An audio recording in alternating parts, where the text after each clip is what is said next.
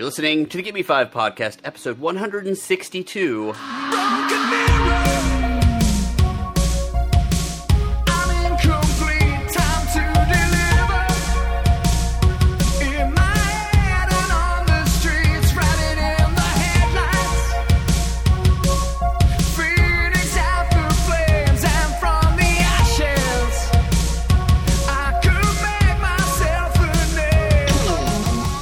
Side B, when we talk about a terrible, terrible Christmas movie.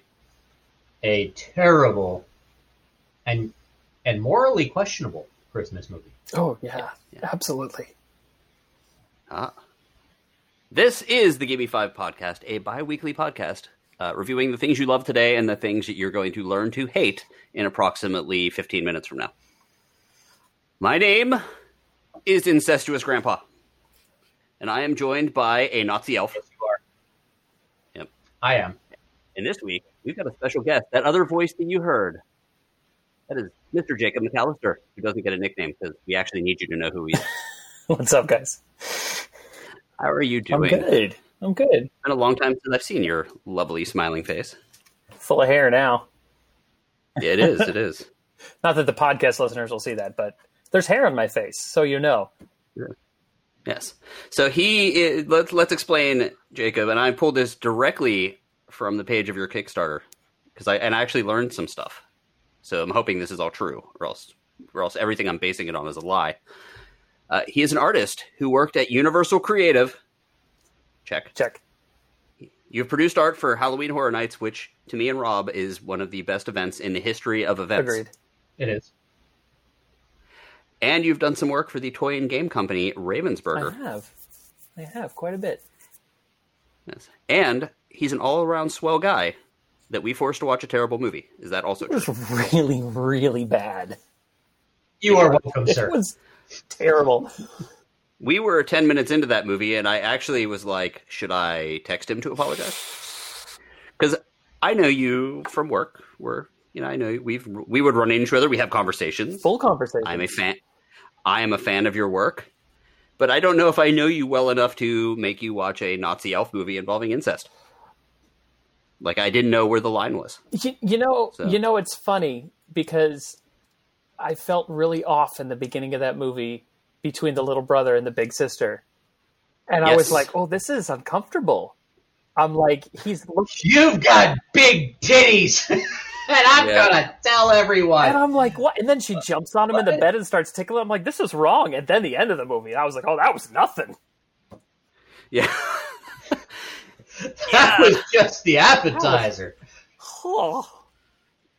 Yeah, so we're going to do this episode a little different. And trust me, you're going to want to stick around for this full description of the movie. But I do want to talk a little bit about the horror right up front.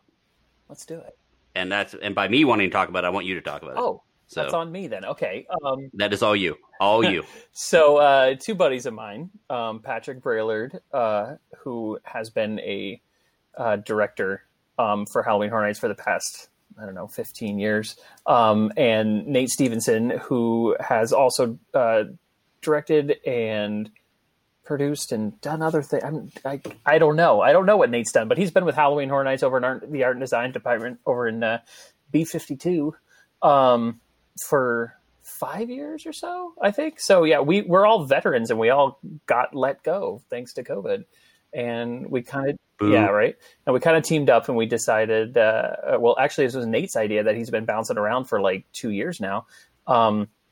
He put it forward to Patrick and they started bouncing ideas off each other for this game that they wanted to make. And then they called me in and they're like, hey, do you want to do the art? And I'm like, yes, I do. And so now we're a team and we've made this game and it's super fun. And it's, and I'm not ashamed to say this. It is very similar to Apples or Cards Against Humanity. But it's a genre now. Like that's a game genre. There are a ton of different games that have split off from that like that the meme. There's like a memes one from that, and like a Disney memes one. It's a way of playing a game. It's like a board game, but this is a specific card game genre. And we've made it our own. We've done our own thing. So it's our horror version. Instead of 2 cards, you have 3 cards. You have your dealer, and your dealer's going to deal your death card, and the dealer's going to deal a victim card. And then everyone will have 5 method cards or method of death cards in their hands. They will put down the one that they think is the funniest, or the one that they think will make the dealer laugh the most, and he'll choose which one he likes best. We'll read them out loud, and then the winner gets to take the victim. And however many victims you collect at the end, however you want to set your rules, whatever, it's up to you. That's the winner. I think what sets us apart a little more from just like Cards Against Humanity or something like that would also be that I'm illustrating 200 of these cards. There's going to be 100 victim cards and 100. And yet you paused to talk to us. I did. I got to breathe sometime. There's 100 victim cards and 100 killer cards in the initial deck, all of which will be illustrated by myself, and there will be original characters for each of those cards. So something new each time you play. It's going to be fun. I'm really happy with it. We've been putting it together for a while now. We've got the Kickstarter up, and I'm really happy with how it looks. And I mean, my design past, because I worked at Full Sail for 7 years, so I taught design and illustration for a while, and something I'm all right at. I'm not bad. So I got to design the game as well. I got to do all the design work for the box and the cards and all the branding and everything. And that's kind of from the art perspective. It's a really cool style as well. Thanks. I got a chance to see some of the images on the Kickstarter, and it's got that. I don't know. I bad at labeling things, but to me, it got that like 60s. It's got that mid-century UPA. Yeah, the mid-century. I always think of it as like when you go to like a national park, the signage. Yeah. That has that kind of look, the very Mad Men-y kind of style. It's just fun. I think mid-century is probably the simplest way to put it, but yeah, kind of that's mid-century animation style. Was it Tom Oreb was inspiration for some of this stuff? And now, if you're going to geek out on illustrators, so it's up on Kickstarter now. If you search "Oh the Horror," that's the name. But I should have plugged the name of the game. That would have been good. I should have opened with that. "Oh the Horror" is the name of the game, and if you search that on Kickstarter, you'll find it. It'll pop right up. Just search "Oh the Horror" game. We're on Instagram. We're on the Twitters. We've been. You're on the Gibby 5 Podcast Twitter, as well as the Gibby 5 Podcast Facebook page. Boom. So you can find the link. You've right made there. it now. Hold on, let me drop the mic.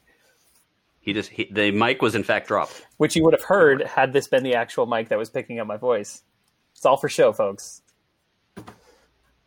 He has a full-on. There's even like a neon blue light behind him, so it looks very professional. Except the microphone is not working. If this was a nice camera, it would have looked really good. But no, Thanks, Mac. So I gotta ask some Halloween Horror Nights questions, and you can feel free to tell me to screw off. But I want to know which haunted houses. Yeah, which haunted houses you guys have like produced art for, or what you've produced art for, because like this guy, the other host here, Rob, a little bit less than me, or a lot less than me, he actually goes to the stores and like buys artwork from Halloween Horror Nights, like the props and stuff. Well, if we're talking so stuff that we might have seen, we've been to every Halloween Horror Nights since what? I don't even know. Patrick, if we're talking Patrick's up there. Like, have you heard of Mike Aiello? Like, for example, right there. You go. So Mike Aiello was a creative lead for years. Patrick was just under him, show directing and coming up with concepts for houses for the last like 10, 15 years. So I can't even put a finger on what Patrick has done, because he's literally touched everything. Original concepts and just been a part of every Halloween Horror Nights for the last 10, 15 years. Like, he's a god when it comes to that. Nate has been in there for 5 years too. I really should ask Nate exactly what he does. I hope he doesn't listen to this. It's funny because I actually met Nate when we did Grinchmas 10 years ago, because we both did the show. We both played the same character. He was on one swing cast and I was on the other, and that's how we know each other. I'm still in his phone as Lou Who. Yeah, so Nate's been there for a long time. I personally, my first job for Halloween Horror Nights was the 25th year, I want to say. I think 2015. Okay. It was the year that they brought back all like the major icons of the park, and they had posters all over the park of these major icons, and like especially they had them sitting up on top of these little vignettes where the icon would sit out and like greet the crowd and whatnot. First thing I ever got to do was all those posters. So I remember that. Yeah, that was fun. I done there was an Alice in Wonderland 3D house. It was one of those like blacklight houses. There was a comic book cover entrance to that. I did that. I did the front of the Chance house one year. Same kind of, I think it was another 3D house. No, yeah, like one of the blacklight houses, and they had a flat front that was illustrated, and I did a giant illustration of Chance. Last year, the Universal Monsters house. So they need people, and this is something I've done for Universal Creative as well, which is a whole different department. I did this for Japan, but I also for Nintendo, but I also did it for Halloween Horror Nights last year. So they give you these elevations of the houses on the inside, and they need you to digitally paint them so they have them as reference for the painters when they go into the set and paint up the houses. So I did like that entire house, like every room of that house, I digitally painted up so that they could have it as a reference. All the textures and all the paint. So that was fun. They pulled me over from creative. I sat there for 1 week and just like painted furiously, like the entire house. That'd be so much fun. It is. It's great. I love it over there. I love working for art and design. Yeah, that's nice, my story. Nice. Actually, if another friend of mine over there, I think he just did some work on the Raptor roller coaster, like the actual car. Oh yeah, who's that? Greg. Hall? Oh yeah, I know Greg. He was an intern at a 3D facility that I worked at, and he really liked making cars and really liked making futuristic cars. Awesome. And then he went and redesigned the Hulk roller coaster and then the Raptor roller coaster. So his passion paid off. Yeah, yeah, it did. That's working for Universal's been amazing. Awesome. I love it there. Super awesome. Rob, do you have any other questions? Rob is actually a theme park streamer at times, so he's at theme parks all the time. Well, my girlfriend is. My girlfriend has her own YouTube channel. She was actually just downstairs doing an interview on somebody else's channel. Oh, really?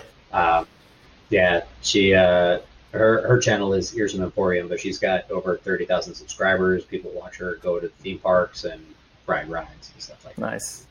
I occasionally am on there doing that, but we're theme park junkies, so we go to the theme parks a lot. Nice. But I mean, it started with me for years. I mean, I've been going to Halloween Horror Nights every year since 13, and I've been staying at Greg's house for a lot of them. Before you moved to Orlando. Yeah, before I moved to Orlando, I was a travel nurse, and I would fly back to Orlando for a week and stay with Greg, and we would do Halloween Horror Nights for a week. So it was my own little personal Halloween Horror Nights. Having to deal with Rob on my couch for a week. And this is not biased because I work for the company. It really is the best event like that has ever been put on. And it's just getting better. It just gets better every year. Mm-hmm. And the thing for me is what I go for, the things that I love the most are the haunted houses. Mm-hmm. I love going into the haunted house, and it has nothing to do with the scares. I mean, occasionally they'll startle me, and I'll be like, oh, you got me, because I didn't expect to see somebody there. But it doesn't happen often. But the thing that I really go for is to go and see the design of the haunted houses. Oh, yeah. I mean, they are so spot on with some of these. I mean, it's like movie set quality haunted houses. I mean, it's absolutely ridiculous. I mean, I remember a couple of years ago we walked through like the living room from Halloween. Mm-hmm. We walked through the hospital, the parking lot with the ambulance. We've walked through a couple of times American Werewolf in London. Oh my god! I mean, that was my set design has just been spot on. That was my hands down favorite house of any Halloween Horror Nights ever. The haunted, American Werewolf in London was. And it's actually come back like once or twice. Yeah. They've actually recycled the house. They've reused that wolf multiple times in other houses too. Yeah, but there have been a couple of independent ones that I've actually really enjoyed as well. So I mean, it's kind of like a grab bag. Every year there's pretty much a standout house that I think is absolutely amazing, and then there's a couple of really good ones, and then there's one or two that are kind of missed the mark. They're not quite as good as what I think they could be. Oh, yeah. But all in all, I mean, every year I just love going just to see what they've come up with. Yeah, my son and I do the same thing. We go into the houses and like it's fun to get scared, but we're just like in awe of the detail. And if you saw how fast they build these things, it's insane. Mm-hmm. Like these things can go up in a matter of weeks, like that. Absolutely. They spend all year designing them and then they just go up. And the other thing that I absolutely love, the thing that allows me to go through houses multiple times, is you can go through houses several times and still not have seen all of the special effects or the special scares or the special features in a house because you just miss it when you go through. Absolutely. And there was one, just to illustrate that, one that I absolutely just loved. It was the Nightingale nurse's house. Oh yeah. It was set in like World War II, and you're walking through the trenches. Oh, World War I, yeah. I remember that one. Yeah, it's World War I. And you walk down this long trench, and at the end of the trench, there's a guy a soldier who's waving you forward, and he's telling you to go to the right, go to the right. Come on down, come on, hurry, go to the right. And I only saw it once that year, and I went through that house so many times trying to see it again. But he's like standing behind this barricade, and he's like, go to the right. And as I was walking up to him, one of the nurses comes up from behind him and grabs him and pulls him back into the dark to where you can't see him. But what you didn't see when he was standing at the barricade is he was standing on like a mannequin lower half. So when she pulled him away, it looked like she ripped his upper torso off. I was like, that is awesome. And it was like squirting blood and stuff. I was like, oh my God. But there's stuff like that in like all of the houses, and it's one of the things that keeps me going back into the houses, night after night. Because Greg and I do the frequent fear passes, and we go so many. He didn't go a whole lot last year, but I mean, I go so many times. That house for me, I have a story about that house. So I went with my sister that year, and it was the first time we had ever gone to Halloween Horror Nights together. And that was the very first house. We walked in. She starts freaking out about like 20 seconds into it. We didn't even get halfway through, and she had to ask an attendant to let her out of the house because she was so scared. So someone had to like walk us out halfway through. And that was the only time I went that year. So that year I got to do half of a house. That was it. Oh my God! And like for the last few years, she's like, "Oh, can I go this year? You want to take the family?" You're like, no. No, you're not allowed. You are banned. That's hilarious. That girl. I will say, if you have any clout whatsoever, I want you to go knock some heads and bring back Bill and Ted. Oh my God. Because that was the highlight of the event for me every year. Honestly, I don't know who pulled the plug on that, but for everyone on the art and design department, it was rough and it was hard on us. My good friend Jason Horn has been directing it for the past 4 years or so, and he's been doing a phenomenal job, and it has been the highlight of my Halloween Horror Nights to go sit with him and watch the show. Like, I absolutely love Bill and Ted's. Yeah, it was really rough for all of us when they took it. It was way up. It was way up. That decision was way up. And I don't know why it was made. But yeah, it was rough. We all love that show. Everyone who works there loves that show. So yeah, it wasn't. You can always tell because we try to go as close to the end of. We go the whole time, but you can always tell that the show evolves throughout the time. But as you get to the shows that are later in the year, you can tell the camaraderie and like the end of the night show. You can tell that they're like the after party begins on stage. If that makes sense. And I've been acting at Universal for years. I switched from acting to art and design about 5 years ago, but I had been acting there for half a decade, and so like more than half those people are all friends. So yeah, it was rough to see it go. Well, I'm hoping that, because there was some talk that there might be that there was going to be a Bill and Ted cameo at HHN this year because of the release of their movie. But they now have a hole to fill that I'm hoping maybe they'll consider bringing back Bill and Ted for. I hope. Like, I really... because AOV is gone. Yeah. They are not coming back. Yeah, I heard about that.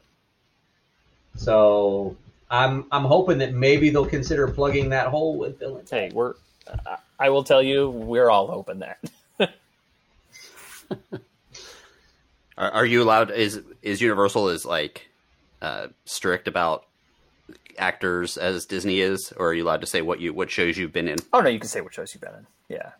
I don't think they. What shows have you been in? I was Taylor in Poseidon's Fury for a few years. I did Grinchmas as Lou Who for 2 or 3 years. What else did I do? That might have been it. I might have just done those 2 shows, because I also did shows over at Disney. So yeah, it was always a balancing act. But I think it was just those 2 shows. I trained for another thing. It was like a backstage high school thing. I don't even know what it was. I trained for it and never ended up doing shifts for it. But yeah. At Disney, I know you did the Nemo show. I did. I think we talked about that in the past, or I've seen pictures of it or something. Yeah, I did Crush for 11 years, and I did Marlin in there somewhere too for a little while, and that was rough. We all they just shut down the stage about a month ago, not even, like 3 weeks ago. Yeah, we all. And I believe they've shut it down permanently, haven't they? They haven't said. We're really hoping they're not, but no, they haven't made any. As of right now, it's just indefinite. So we'll see. Yeah, made a lot of really good friends over there. Yeah, I heard they did the same thing with Lion King too. Which, it would make no sense. I can't imagine they would shut that down. They just built them a new stage like 5 years ago. So, and yeah, I mean, we're 2 strong shows that have been running for 11 years, 12 years. Like, we've been running for a really long time and running strong. So I think they're just waiting for this whole COVID thing to blow over. At least, yeah, fingers crossed. For those of you out there that don't live in Orlando or don't have threads in Orlando, it's interesting how many people you just meet randomly that have worked in these shows or have, when I first moved here, my entire group of friends was audio leads for the castle, for Lion King, and things like that. Just because they were Full Sail grads, so I ended up meeting them. And you end up meeting all these people. So like, even when you mention names that I know, but I don't actually know the people. Yeah. It's because it's a small community, and they're all good people that you want to be friendly with, because they're entertaining as hell. Unlike Rob. Jeez. You shut your mouth. Oh, what a letdown. He's surly. Now, we did start talking about theme park stuff away from Oh the Horror. Guys, Oh the Horror is... It was like a 10-minute segue. It really was a very long segue, but that's okay, because we got people tempted about Oh the Horror. You can, again, check out the GoFundMe, like we mentioned. Kickstarter. Kickstarter. Sorry. Yeah, it's okay. Kickstarter. Get it right, Greg. Yes. You can GoFund me, but then do the Kickstarter for The Horror, which I am, in fact, going to do as soon as I get a chance. I appreciate it, man. I'm going to wait. I'm going to watch that number go up, and as soon as it's right at the end, I'm going to... It's doing a slow climb. We're really pushing it. We've got some connections we're trying to hit up. We all know some people, you know people, so we're trying to spread the word as much as we can. We've had some really great tweets from some really great people, and we're just gonna keep also you're included. So we're gonna keep pushing until the end. Yeah, we got another 20 days to go, I think. Sweet. So go check that. Thanks, guys. Now, for the record, if Jeff Mandel can get a movie like Elves made, then I don't see why the Horror shouldn't have success as well. Oh, God, no. Because we are about to talk about one of the worst movies I've ever suggested for the podcast. Now, I am apologizing as I talk about this because I did not see it. I knew nothing about this movie other than the brief, synopsis, which actually there isn't even a tagline for this movie. And I gotta say that, I mean, we've watched movies that were technically worse than this, but this is probably the worst movie we've ever watched in regards to subject matter. That I'm like, how did they release this? What is this? Holy shit! Yeah, I want to revisit that in a moment because this movie is listed as being PG-13. No. What? Absolutely Yep. not. I know. I made the joke last night because I watched it with my 17-year-old. I'm like, this is rated PG-13, and I was joking. Are you serious? If you look at IMDb, it is listed as PG-13. It does feel like an 80s PG-13. But it's got spying on your sister naked in the shower. It's got conversations about incest. It's got Nazis. It's got stabbing in the crotch. Which apparently makes you cough up blood and die.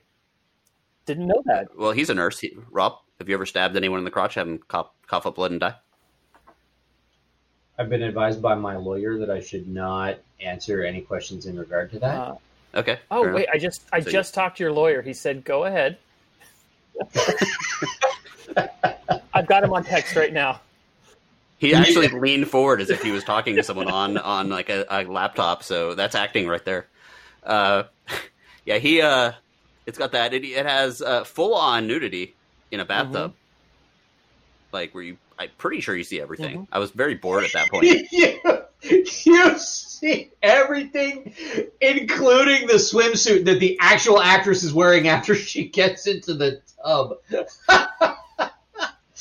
Because they very obviously had a body double. Gotcha. And then when they go back and show the actress laying in the tub, at one point she sits up too high and you can see the top of her bikini top. Oh, no, seriously? I swear to God, I rewound it because I'm like, oh my God. Oh, I passed right over that. Yeah. So apologize to your 17-year-old as well for that. But anyway, so this movie was released October 24th of 1989. Directed by and written by Jeff Mandel, who I don't know what else he's done, but hopefully nothing. It's Howie Mandel's brother. No. Is it really? No, you're just making stuff up. I forgot that you could do that better than I can. Starring Dan Haggerty, Mr. Grizzly Adams. Julie Austin, I believe, who was the actress that you were talking about. Deanna Lund, Boris Silver, who Boris Silver was the grandpa, but he was also, I recognized him a little bit. He was the theater manager in Escape from New York. Oh. And Ken Carpenter as well, among other people. So here's the only synopsis I could find. A young woman discovers that she is the focus of an evil Nazi experiment involving selective breeding and summoned elves, an attempt to create a race of supermen. She and two of her friends are trapped in an apartment store with an elf, and only Dan Haggerty, as the renegade loose cannon Santa Claus, can save them. That is quite the synopsis. I wouldn't put him down as a loose cannon. I mean, he was pretty collected the entire movie. Well, and I made the comment. I was like, look, this dude is so deadpan and monotone in his delivery, and he's very possibly the best actor in this. Oh, absolutely. I was like, oh my God, he's just so like nonchalant about everything, and I'm like, and he's the best actor. Yeah, everybody else is terrible. He kind of channeled like Tim Allen in the Santa Claus, like before he goes full Santa Claus, but as he's starting to change, like that's kind of what he looked like the whole movie. Like a little bloated. Like this movie was really for all the stuff, it was kind of boring. So I started like randomly thinking of like nicknames for people. So I was like Dog the Calorie Hunter, because for a while he looked like Dog the Bounty Hunter. That works. I was like that. It's like making up these random things, and then like I realized that he was, after a little while, I'm like, oh crap, this is going to be the hero of the movie. And he looked like a shaved down Sasquatch lumbering about. like trying to save these girls. And I'm like, oh, this movie is not gonna. And then you look, and the movie's way longer than most of the stuff we've watched too. It is, and I'm like, is this over yet? Oh my god! Like usually they clock in around like an hour 20, and this and, one is. And as I'm watching this movie, I actually reached out to Greg, and I was like, holy shit! They jam-packed everything into this movie. Elves, Nazis, date rape, incest, murder, ninja gremlins, planned virgin violations at midnight. I was like, how much more shit can they throw into this movie? This is just, oh my god. And it was like, on top of all of that, it was like they were leaving dialogue out so that the movie would move faster instead of making the movie make sense. And because these conversations that they were having, like the policeman and freaking Grizzly Adams, the conversations that they were having were, it was like one line, and then they would like skip like 3 lines, and then he would just say something else, and then the cop would like respond with a line that was like 4 lines later in the script. And I'm like, man, these are really big jumps. How are they getting there? There were so many cuts in that movie. Like there was a cut every like 2 seconds. Like it was a new angle or a new like a bad edit. Mm-hmm. I think the bathtub scene we're talking about, I think they cut away to a whole other section. Like as it's happening, I think there's a couple things where there's like a kill about to happen, and they cut to a completely different scene and then come back. Yeah, because I only know this because I'm looking at my notes, and my notes like jump around. the bathtub scene, they just cut to the elf standing at the foot of the bathtub. Okay. Yeah, and it's always a really, really weird close-up, like awkwardly framed. Like they definitely didn't sculpt an entire body. It's like they sculpted a top half and a bottom half, because I don't think you ever saw both halves at the same time. Oh, Greg got a still shot of it. Oh yeah, There's in the woods. It's towards the end. You see it, but you're not wrong. There's a lot of like Mystery Science Theater style, like it was just foreground shots. This face the whole time. Like mouths are agape is with what those we're hearing. Blue Aryan eyes, piercing, that never moved or blinked. It was an adorable elf. And the movie, first of all, called Elves, only stars one elf. That's true. Which is there. So I know they're trying to make more, but let's be. Maybe they could have saved Elves for the sequel and called the first one Elf. Yeah, the puppet, not good. Oh. Kind of forget about it for a while. The story, not good. Nothing about it was good. I realized where they cut away. It wasn't the bathtub scene. It was the toilet scene is where they cut away. As something else was going on. So I need to talk about the mom. What a psycho bitch. She really was. She is literally, I think, the worst villain I've ever seen in any movie. And she's not even the main villain. Yeah. She's just a side character, but she is probably the most evil character like ever. Well, I got to give it to Mandel for creating a character that actually helped us sympathize with our protagonist. Because the second she's like, that girl came in the house and the mom's like, "Did you hurt yourself? Good." Your daughter just gashed her hand open. Like, I'm gonna take your money away. And then stole all her money. Yep. My son popped in right after that. He's like, she can go to the bank before her mom gets there. It's fine. She can take out her money. Her mom doesn't have an app on her phone to check it. She'll get it. You have to cross out that punishment for him. Can't. And then Can't steal college fund. Crap. The cat, the goddamn cat. Mm-hmm. So, yeah, we got to set this up, I guess. There's a little boy in this. We've kind of hinted at a lot of this early. So there's the mom, there's the daughter who's older, and then the little boy is the daughter's brother, younger brother. And we'll probably have to talk about the horrifying things that happen between those two. But at one point, the little boy is scared, and they insinuate that it was the cat, not a ninja gremlin, that tried to hurt the little Before boy. you go all the way on this, because this is the worst, let's just say that ninja gremlin scratched the crap out of that kid's shoulder, and everyone just walked out of the room. They saw the gash on his shoulder, and then they just put him to bed. And the ninja gremlin was the elf. don't forget the sister jumped into his bed with no pants on. Oh, but that doesn't lead to the dead cat. I was like, yeah, that's when I started questioning the movie, and that I was like, I what? don't think it's worth. Which was 10 minutes in, by the way. So we'll get back to that. Continue. So anyway, so the mom has very clearly shown early on that she is, hates the stupid freaking cat. So at a certain point, I guess when the daughter is out, the mom has decided to kidnap the cat by feeding it, sneaking up on it with a pillowcase. And I thought, okay, she's just going to let the cat outside and be done with the cat. No, she decides to drown the cat in a toilet, very visually on screen. I was not happy with mom at this point. You don't drown a cat in a toilet. It's much easier to do in a bathtub, first of all. Sick fuck. She put the cat in a pillowcase and then dunked the whole thing in the toilet and made sure that it was under the water. For what seemed to be about 5 minutes of screen time, which I did not need to see. This is a lot. It was really drawn out. They edited everything else out too early just so they could leave in 5 minutes of cat drowning. I was like, what the? My notes are very interesting from that point. I'm just like, no, do not flush that cat. And I'm like, there's swear words, there's all sorts of stuff. And I'm like, this bitch is drowning a cat in the fucking toilet. Yep. What the? And then buries the cat. The toilet! Buries the cat in the backyard, I guess, which I guess fuels the elf. The elf gets to eat the cat, I think. Is that what happens? And then slam the pieces up against the window. I couldn't make out what that was. I think the cat was, the cat's drowned dead corpse was thrown against the window. I was hoping the cat would come back. Yeah, I was too. I was thinking that as well.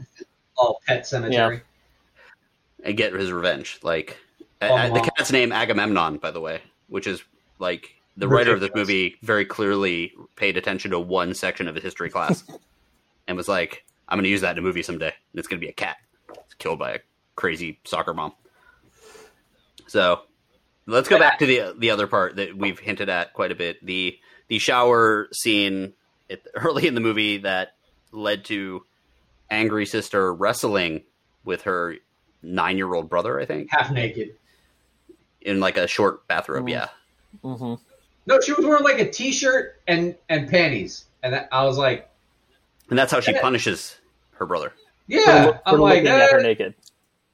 Yeah. That seems inappropriate. Okay. So, first of all, I love the fact that the kid was wearing Teenage Mutant Ninja Turtle pajamas. That was nice. Because that was very early in the Teenage Mutant Ninja Turtle phenomenon. Did they pay for the licensing on that? There's no possible way. There was a lot of that. Because there were some Ghostbusters 2 posters. There was a Nintendo mention. I'm sure there was some... Yeah, I saw. I guess it looked like a Raiders poster, but he would be a little young to be watching Raiders, mind you. With his mouth and propensity to look at his sister naked, he'll probably watch anything. Yeah, and you're absolutely right. Like the mouth thing, like I was like, oh crap. And I'm always like, I'm not shy about that kind of stuff. I mean, I worked in rock radio before I did anything. So I heard and saw everything back in the day. But I always kind of weirded out when like an actor child will have to say lines that I would be really upset if my kid would say. Or another kid. Like you got the feeling of this movie that girl was probably actually naked behind the door. And that kid is like, if you get your lines right, I'll let you see her naked. Like, it didn't seem like a real lockdown set. Oh yeah, probably. Let's do this for real. Why don't we? Like, you just got the feeling that this set. We'll make it believable. Yeah. The kid is swearing, and it's not a little bit of words. It's the F word, which Rob already said here. Wrestling with this girl, like, and then the little kid's like, it's a fucking little ninja troll. Like, there's a lot. Ninja gremlin. Yeah, there's a lot of swearing. And then the kid kind of disappears for a very long period of the movie. We're clearly just watching Cinemax at 1 a.m. or something to learn new words. I don't know. And I would like to point out, it's another 80s movie with another gay slur. I was like, man, we got another one. Shit. Yep. Every movie we end up watching, Jacob, has a word that, like, like the F word or whatever, like words that we refuse to actually say on here. We had to rewind that. My son was like, "Did she just say the F word?" And I'm like, I don't know. I didn't. We rewound it, and we're like, "Oh my god!" It's right before she stabs the hole. So she's like, so it's muffled by that, and I'm like, and that unfortunately was a very common word used in 80s movies. It's like every one that we watch, and it's even ones that are like fun loving too. Even like, this one's dark. Yep. It's crazy because like people are like, oh, you're just so sensitive, and it's like, no, that's really offensive, guys. Yeah, and we've kind of been conditioned that way, and we've talked about it in the past as far as holding up, holding things from the past to today's standards, as not really being fair, so to speak. Yeah, like being like, oh, well, Keanu Reeves was in a movie that said the F word 25 years ago. Like, that's not fair. Oh, yeah. Yeah. But now, if it was like that, it's like, okay.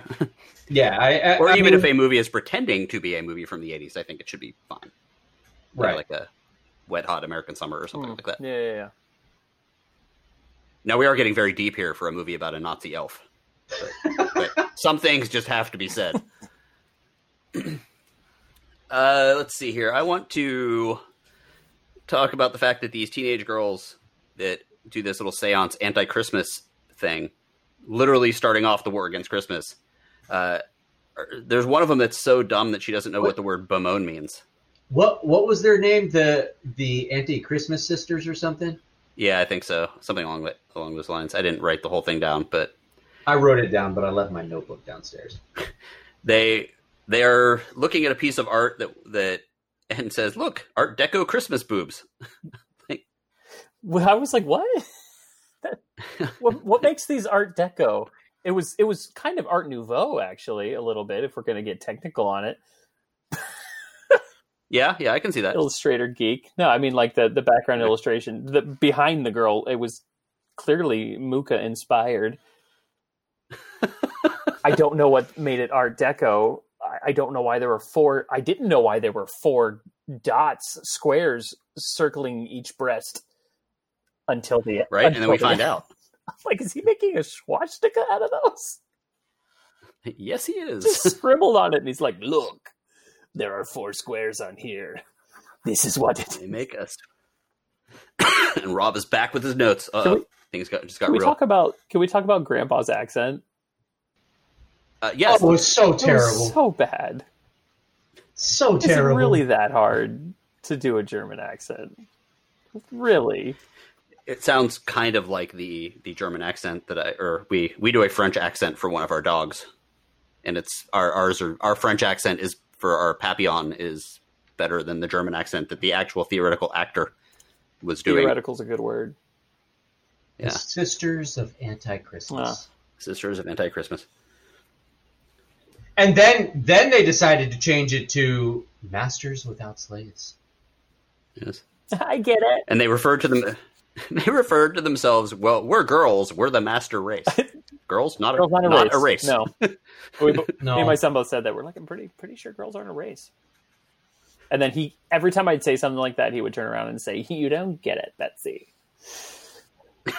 He said that about like 30 times in the movie. You just don't get it, Betsy. Your son. How did this movie get made? Let's see here. Yeah, Grandpa, terrible accent, beats the hell out of his granddaughter for touching a book. I actually wrote a comment. I slapped you twice. Now I sorry. I was like, what the? Now, another thing that has happened in a lot of these 80s movies that we've watched is for some reason that the teenagers, all the teenagers are played by middle-aged people, but beyond that, they decide that the place to party is a closed-down mall or department store, and that happens again here. And this is where we meet our ex-cop, alcoholic, down on his luck, new Santa, as well as the perverted, druggy Santa, who dies. Very Yeah, well, and when we're first introduced to the pervy Santa, I was like, well, I mean, to be fair, you did kind of throw yourself onto his lap and drape yourself all over him like you were hitting on him. I was like, I mean, thought they knew each other. Even watching the scene, I was kind of like, Oh yeah, I thought she was going up there what's going on here? Yeah, that's what I thought. What? And she got mad when he flirted back. I was like, no, wait a minute. So, but his flirty back is he started running his hand up her leg. And so as soon as that scene happened, I actually thought they knew each other. I thought it was like, oh, my boyfriend works at the store. Let's go mess with him kind of thing. Mm-hmm. But again, that's because a lot of that stuff that you mentioned where they left parts out of the movie. Yeah. So I was like, okay. And then he says something like, I said oral. And she smacks the hell out of him. Yeah. And you realize, oh, okay. I guess she didn't know the Santa that she was hopping up on the lap. The kid before, by the way, wanted a super sweet Nintendo. Yeah. And if he went down to the basement, he could have gotten one. Because apparently that's where everything in the store is, in the basement, according to that Santa. Yeah. Yeah, true. And this Santa also was, he wore his beard below his mouth, just like, certain people wear their masks. If you notice, when he was like there, I was like, you can't wear your freaking Santa beard, right? Come on. He's an anti-bearder. He's an anti-bearder. Our bad Santa, and maybe this is a prequel to Bad Santa or something. He goes to the bathroom or his dressing room or whatever to do all of the cocaine, which makes does in the 80s, yes. Yeah, but cocaine's still expensive. I am wondering exactly, and there was a lot of it. I was wondering how much the Santa gets paid to be able to afford that much coke. It did look like a lot. Yeah, it did, and it ends up getting stabbed to death in the crotch by the dick. By an elf. The elf stabbed him in the dick, and he coughed up blood. He did, because that's what you do when you get stabbed in the crotch. Yeah, I'm not willing to find out. And at this point, I've been watching a lot of crime procedurals, and I'm like, oh crap, are they going to do a thing where they assume that, where like most of the movie is them trying to prove that it was the girl or the ex-cop guy, Dan Haggerty, Mike McGavin? They're just going to have the ex-cop guy talk to the tape outline. Yes. I was like, what the fuck is going on? He's talking to the dead spot? You just put more thought into it than they put into the script of the movie in those 3 seconds. Yeah. Oh my god. Yeah, I've watched a lot of crime procedurals recently, like 3 seasons of Bosch and halfway through the 4th one. So like I kind of forgot what I was watching for a moment, which is hard. You were like ready for them to do it by the books and how it should be done. I was. Yeah, and like oh, we're gonna do crime scene reports and don't touch anything and all that. But no, we need to quarantine this room off. Every death in this movie is completely just passed over. Like, oh well, we'll just pretend. The girl that was shot in the elevator. I was like, did they just kill her? And then later on, you see the body. Yeah, later on you see the body. I was like, oh shit, they did. All right. Yeah. And I actually tried to do a list of all the deaths in this movie, and I kind of couldn't, because like I couldn't figure out if all of those like guys that were like the boyfriends that were coming to the department store, if they died and how they died. It was just one of them, right? Like, well, you saw the one just get dropped in through the door, but I don't know what happened to the other 2. But you never saw them again, so you have to assume that they died. And the cops never talked about it. I mean, that body would have still been up there. Actually, that's right. The cops never talked about whatever bodies would have been up by that front door. They just mentioned like the Nazis. They just mentioned the 2 girls, and that's it. And they have the world's shittiest response time, by the way. How long was that damn alarm going off? Oh, for real? Like 10, 15 minutes? Like that shootout took forever.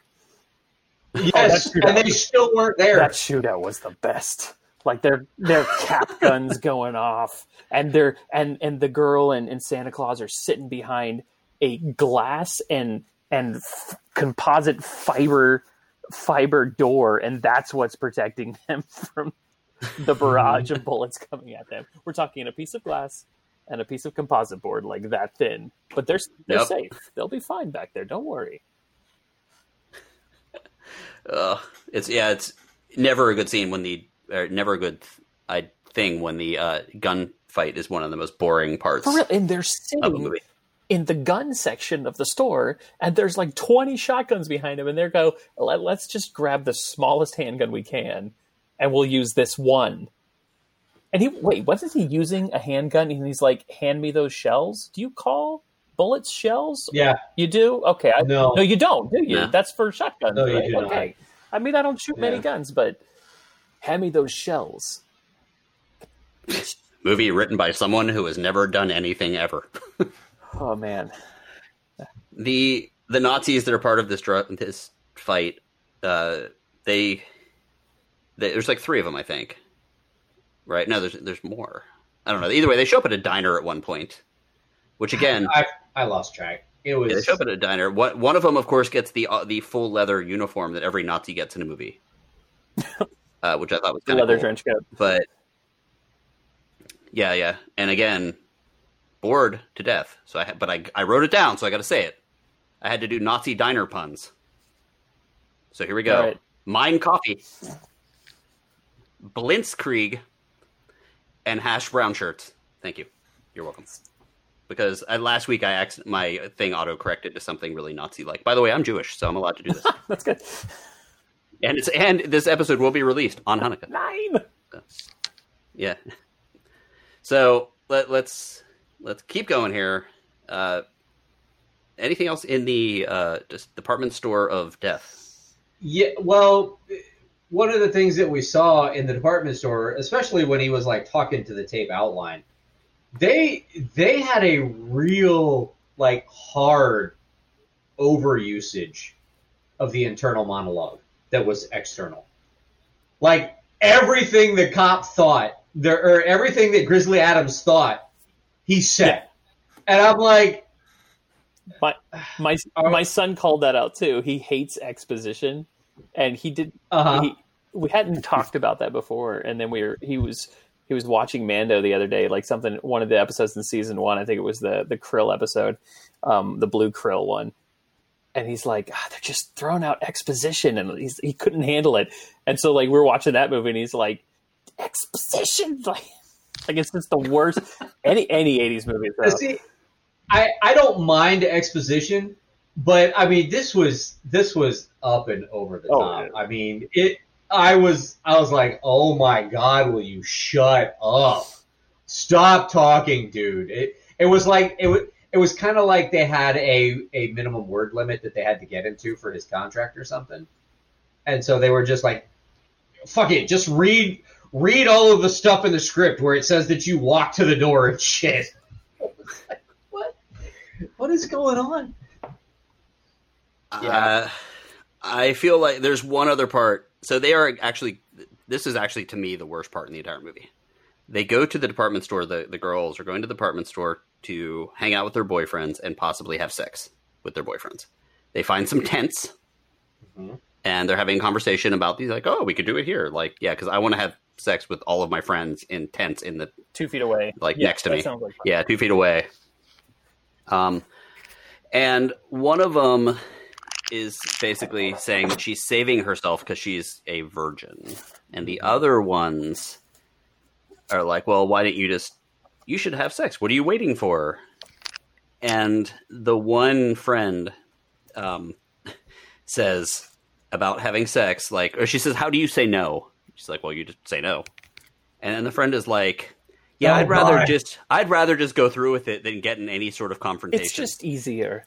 It's just easier, which was jaw-droppingly, like, when stuff like that happens with these movies, I immediately am like, how do I talk about this on the podcast about how horrifying it is without getting someone to be like, you said that you talked and made light of this event. No, it's horrible. It's awful. It was the worst message I've ever seen in one of these movies. And it was foreshadowing the end of the movie, which made it even worse.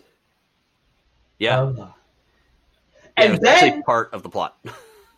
And then she says she's hungry, and her friend tells her to go get donuts that she threw on the floor earlier. Yeah. I was like, you bitch. So Yeah, so there was that. That was the big thing in the department store, other than the fact that we now have a little bit of a super team here with the Virgin, because her 2 friends got killed, and this department store Santa Claus was... I had to. Oh, we're switching microphones. My batteries are dying on this one. Yeah. Can you hear me all right? Uh-oh. All right, Good cool. save. We can hear you all right. All right. Excellent. So... This is the point where the gun attack happens, and there's a shootout in the store, and it's boring, and blah blah blah. But the shootout, they're going, get the girl. And they go, forget him, and he starts shooting at him, and they go, kill him. I'm like, would you make up your damn mind? With the guy, literally, like 2 seconds later, he says, forget him, and then he goes, kill him. And I was like, really? Yeah. So. We leave the department store. Actually, no, we go to the end the next morning, basically, and the manager, Hugh, by the way, he comes in. He's all upset that it's the day before Christmas and there's blood stains all over the place. How can I have people? So this, mind you, the blood stains is from this girl's friend and everyone and people that almost got killed, like friends of theirs.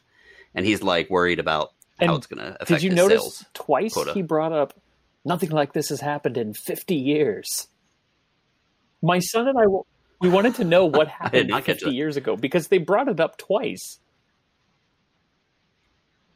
They should do like an overly dramatic like prequel to this movie, like The Joker. You know, where it's super like. I'm just gonna guess that the store has only been around for 50 years, and that's why they said that. I don't know. Something dark happened in 1949. You're right. Yeah, it did. Yeah, it did. No way. No way.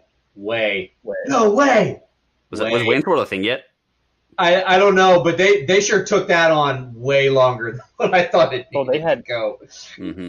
I think they went back and forth like 8 times. They threw in every like 80s colloquialism they could. It was like, yeah, no way. So they basically after this whole situation, they go back to the house, and now we're actually going to get the story as to why all of this wacky stuff has happened. Yeah, I believe there's like a library scene when they find out some information and blah blah blah blah blah. We see Mom taking a bath, and I really had hoped she would get drowned in a toilet. I was hoping that cat thing would actually pay off. I really wanted the elf to drown her in a toilet, but instead gets electrocuted by the elf. Which you knew the second she turned on that radio, you're like, that's going to get dropped in the tub. Yeah, it is. I don't know if that actually could happen anymore. Like, I'm pretty sure like I've done some stupid things with electricity, and the surge breaker. Oh, I'm sure it definitely wouldn't fry her for like. Oh, did you also notice when it knocked out the power to the house, the electricity kept going in the bathtub? Like the entire house goes out, but it's still shocking her somehow. Yeah. Very selective surge protectors are very circuit breaker. So Mom finally gone. I was a little happy about that. And then I did notice. So I'm pretty sure. I tried to block out some of this movie. There is a sequence at a dinner table where they decide to have this conversation in front of 2 children about what's going on. Oh, right? Yeah. And they're basically like, there's Nazis and they're trying to bring together an elf, and there's a pure line and blah, blah, like right in front of the kids. It's like, Merry Christmas, kids. Elves are real and they are assassins. Yeah. They can't be killed. And we're going to, they mate with virgins. Like, that's right in front of the children. I have to admit that on his way to find that guy, I thought that conversation was hilarious when he shows up at the library the first time or whatever. Mm-hmm. And he's kind of walking in that foyer thing, and the girl runs into his back, drops her shit, and goes, "Watch where you're going." I'm like, "Bitch, you ran into him." and then he's like, "I'm looking for so and so," and she's like, "He's in the library if you can find it." And he goes, "Can you show me where it is?" And she goes, "It's over there." I was like, "Well, that wasn't hard, was it?" He was so cool. Yeah, like the overly angry college student. Yeah. Can you show me where it is? Yeah, it's over there. Yeah. Oh, thanks. It's like... Okay, let's see here. What else you guys got? Oh, Yeah. When the elf was eating the fingers, was was he that actually about? eating the fingers, or was he No, just he trying to ate. make himself puke? Because it looked like he was trying to make Two himself fingers in his throw mouth up. and pulled them out, and they were gone. What was the point of that? Yeah. He was bulimic. The worst car chase ever The occurs in best- this movie The too. best, he's It did. driving the Jeep down the grass and then hits a hill and just turns on its side. That's it. That's that's the climax of that part. And then he just climbs There's up the also top. Yep. Ta-da, I'm safe. The guy finds the comically styled, cartoon Dynamite. style TNT in his car, and decides to just not throw it out. Go ahead. That's what I wrote. I was like, why did he jump out of the car instead of throwing the dynamite out? My son said the same thing. I was Oh personally my thinking he was trying to make them think he was dead. So if he rolled out and No. the car blew up, he could get away. But then the other guy drove up and he just punched him to death. Yeah. Well, so he does it. He jumps out of the car. It's a large man jumping out of the car and doing a very terrible roll. It's completely void of any good action, and the car blows up. But if you noticed, they didn't get it centered on the frame in the camera. It blows up half off screen, and that they couldn't afford to blow up another car, and someone some cameraman got fired for that. Hey, did you get the car blow up? He's like, half of it, Kinda. I was like, how did they miss that one shot? And yeah, you're right. Then there's right after the car chase, the worst fight scene ever, where he punches a guy to death, and even that's boring. It was all totally boring. Yeah. Now, I guess here's where things get a little, where I start getting lost a little bit. So we got mom dead, we got the friends. The plan is coming to fruition. Grandpa has now informed them that, or no, oh yeah. So actually, before mom dies, He gets interrogated, and he's just I killed mom. rapid firing questions. I'm like, give him a second to answer. Jesus. I've killed mom before she actually said the kicker of this whole thing, where she's like, but she basically says the person that you thought was your father is not your father. Your father's in the other room, and she's like, Dad's alive. Like, no, he's actually your grandpa is your father because you're an incest baby. Merry Christmas. Yay! I don't it think we can says. pass over the gravity of that quickly, because that was an intense moment. It was a terribly, terribly intense moment. That shooketh me. Very poorly delivered. Yes. And I was like, ugh. That's what they mean by, straight line of Aryan blood. And she just they all every single thing, deaths and elves and all that stuff just get passed over so much. Like, So I think my mom killed my she's cat. her mom and her sister Fine. then, just so we're clear, right? Right? Yeah. I guess, yeah. I think so. The It's crazy her mom cat killing and lady her half sister. is her mom. Okay. Yes. And probably something else if you really try to figure out the math. So if he was So if he was a yeah. Nazi, add the one, and then Yeah, if he was a Nazi though, that would be in the 40s. Divide by 9. 3, because it's the third Reich. I saw what you did there. 9 N-E-I-N. Yeah, and so they figure that out, and then she goes in to talk to Grandpa, and Who slaps her a couple more times. yeah, and there's something with a crystal, so this. Yeah, I don't know. I was under the impression, I got lost here, but I was under the impression that he was in on this whole plan to bring about Obviously, master race of elves. And then I guess changed his mind or something. But changed his mind immediately and is like, you'll know what to do with this crystal. Did not understand the crystal thing. And it's like, well, no, I didn't either. didn't either. That's, yeah. So you're like, okay, you did this your entire life. You've waited your whole life. You're waiting for this moment, and now you're going to show how to end it. I don't get it. So Off to the woods, shall we? Can we? Go Yeah, because they're trying to avoid.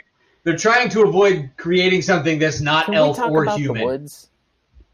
The woods that she's not supposed to go into.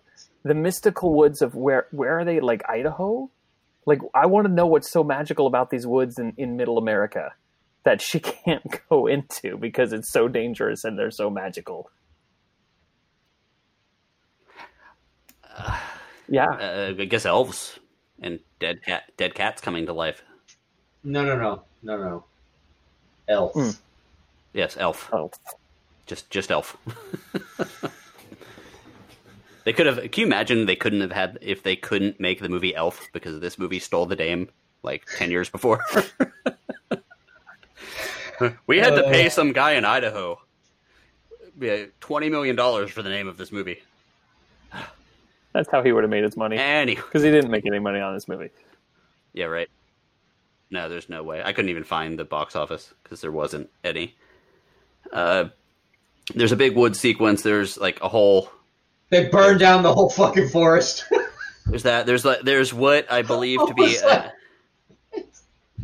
There's what I believe to be a rape sequence where they show this elf puppet hand slowly running up this girl's leg, and it was uncomfortable. And I missed the whole. I was surprised at the end because I was like, wait, did they actually get her? What? When did that happen? Well, remember what her friend told her. You just go with it. Just let it happen. Avoid conflict. Because it's easier. Yeah, it's easier than conflict. Thankfully, so that's what happened. Okay, there. So she did. You think we are all under the impression that she had sex with an elf? We are. Yes. Oh yeah. Okay. We couldn't tell that because they had Vaselined the camera lens so much that you really couldn't see anything that was happening in any of the sequences, which is probably okay.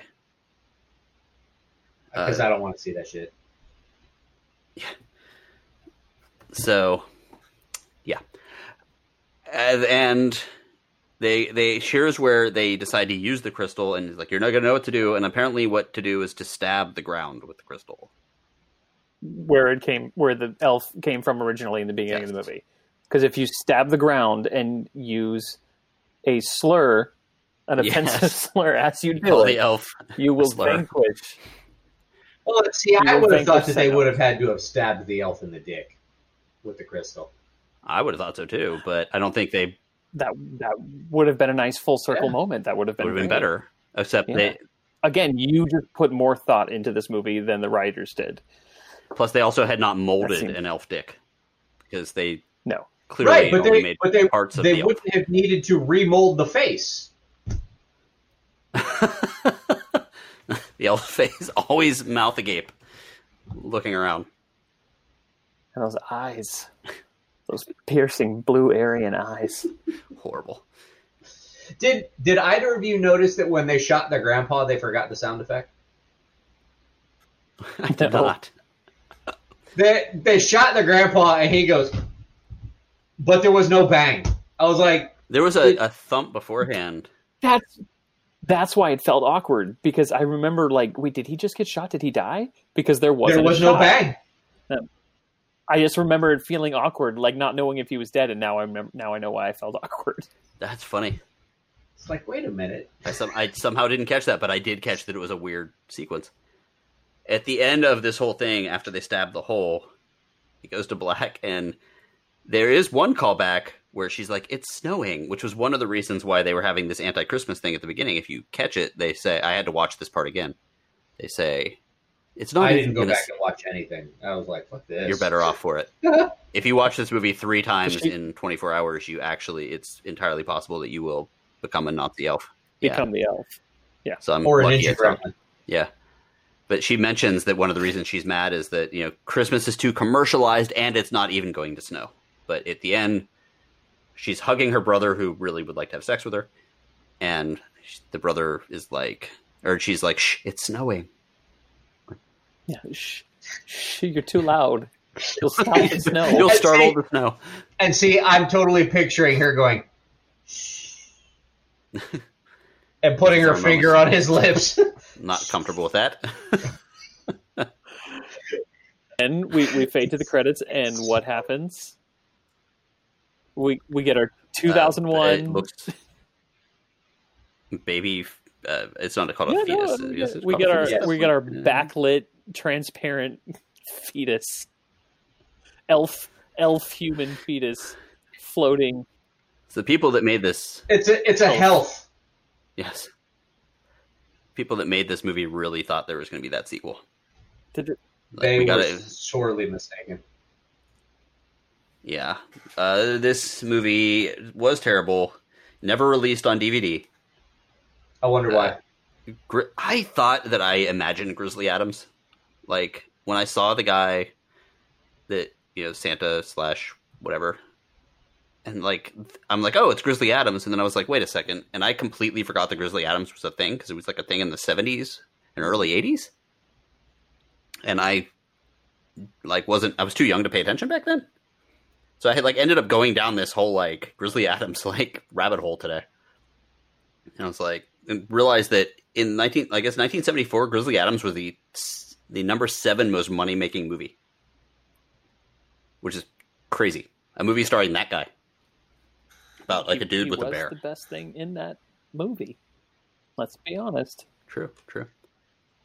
And he had such a flat affect. And I was like, God, this guy is so deadpan. He's got such a flat affect, and he's still probably the best actor. Him and those donuts. Those donuts looked really good. Even after she dropped them on, they still looked good. After they got thrown on the floor. And I couldn't, but I was like, she threw them on the floor. I'm like, no, this bitch is not picking up the donuts and putting them back on a tray. She is! And she's arranging them! I like the attention to detail when her friend came up and started picking lint off of the donuts. She's like grabbing it. And then that's the same friend she told to go back and eat the donuts, and the friend was like, oh yeah, the donuts. Yeah. Oh yeah, they dropped on the floor. Sorry. Thanks. It's really sweet of you. They're terrible friends to each other. Just horrible. Yeah. Hope they get killed by elves. So... or Nazis. Yes. So here we go. This movie, when it came out, we always do a little bit of history here to close this out here. When this movie came out, it was the same week that the Oakland Athletics beat San Francisco 9-6 at Candlestick Park, which is much later in the baseball season, because they had to stop this because of the Bay Bridge earthquake, the one that the big. Oh, I was going to say, was this that game? Yeah. Well, it wasn't the game that the earthquake happened. Game. It was the makeup game for the earthquake game. Go Sports. Yes. Hungary proclaims itself a republic and declares communist rule ended. Anyone want to try to guess what any of the top 5 songs were at this time? In 1989? 1989, October. Like a Virgin? No, that's much later. That was 80. Like a Virgin was like in the mid 80s. What's weird is it's all major songs that you're going to know all 5 of them, but they're not the biggest. They're not the biggest hits of the person. What genre? Number 1 is I guess R&B or pop, and it is the sister of a megastar. I got nothing. It is "Miss You Much" by Janet Jackson was number 1. Number 2 was "Sowing the Seeds of Love" by Tears for Fears. 3, "Listen to Your Heart" by Roxette. 4, "Covergirl" by New Kids on the Block. And the one I actually like, "Love in an Elevator" by Aerosmith was number 5. It's a good lineup. Yeah. A memorable. I wouldn't say good. It's a memorable lineup. Yep. The number 1 movie at the time. Not this. When this movie came out. 1989?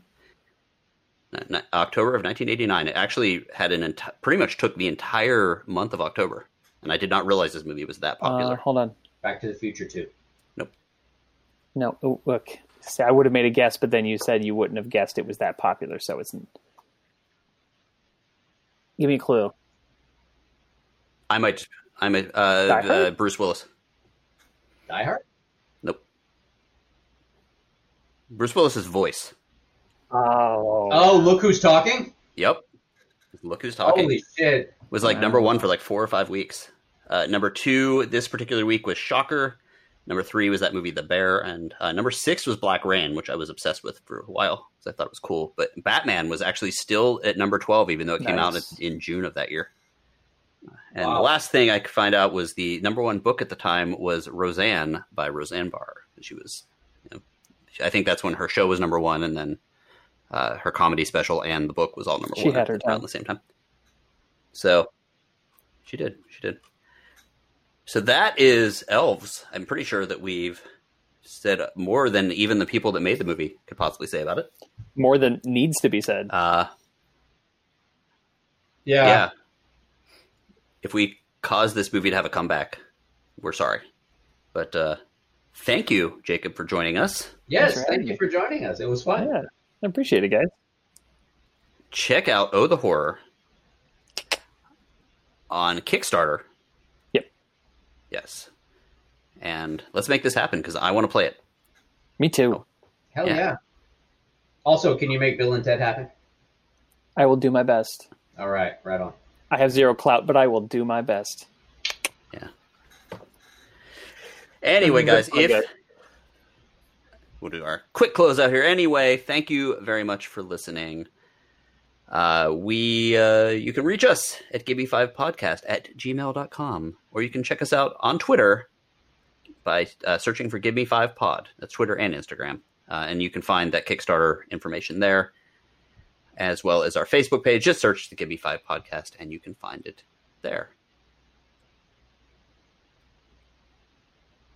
Good morning, good afternoon, and no way. Way? No way. Way? No way. Way? We can do this for an hour. Whatever.